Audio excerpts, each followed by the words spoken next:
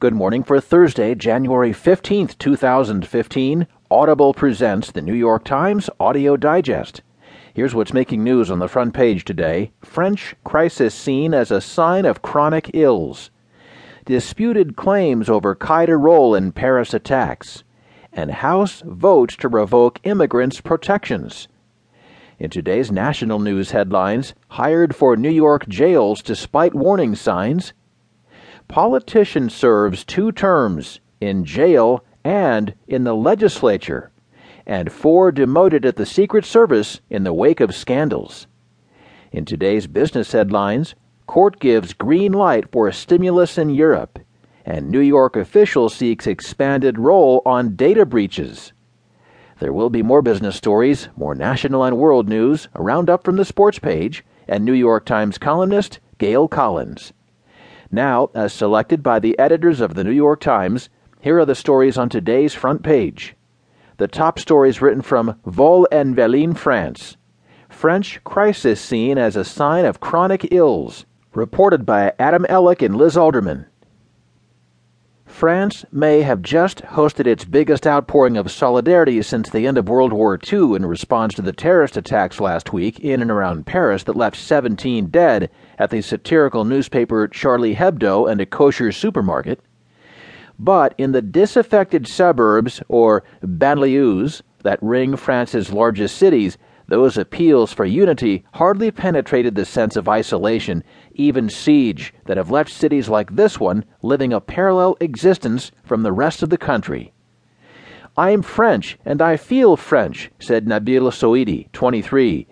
"But here you're forbidden to say, 'I'm Charlie,'" referring to the rallying cry of solidarity since the attack on the magazine. Soidi recently graduated from a trade school and hoped to find a job as a mechanic. Months later, he's still out of work, searching for a plan B. "I'll go to Syria," he said with a sarcastic laugh in an interview.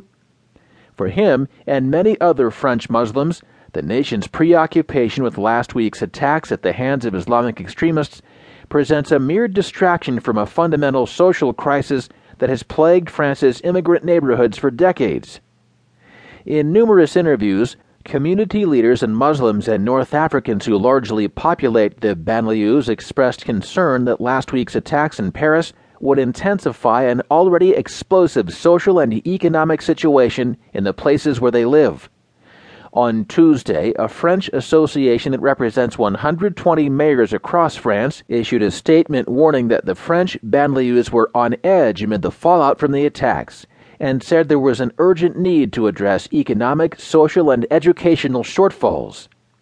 Vol en Velin, a dreary Muslim-majority suburb of Lyon, is France's 3rd poorest city and representative of the problems. Many youth simply call it a ghetto.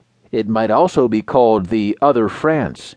Here, and in numerous other poor suburbs that ring French cities, joblessness runs around 20%, about double the national average. For young people, it can be as high as 40%. About half of residents do not have a high school diploma.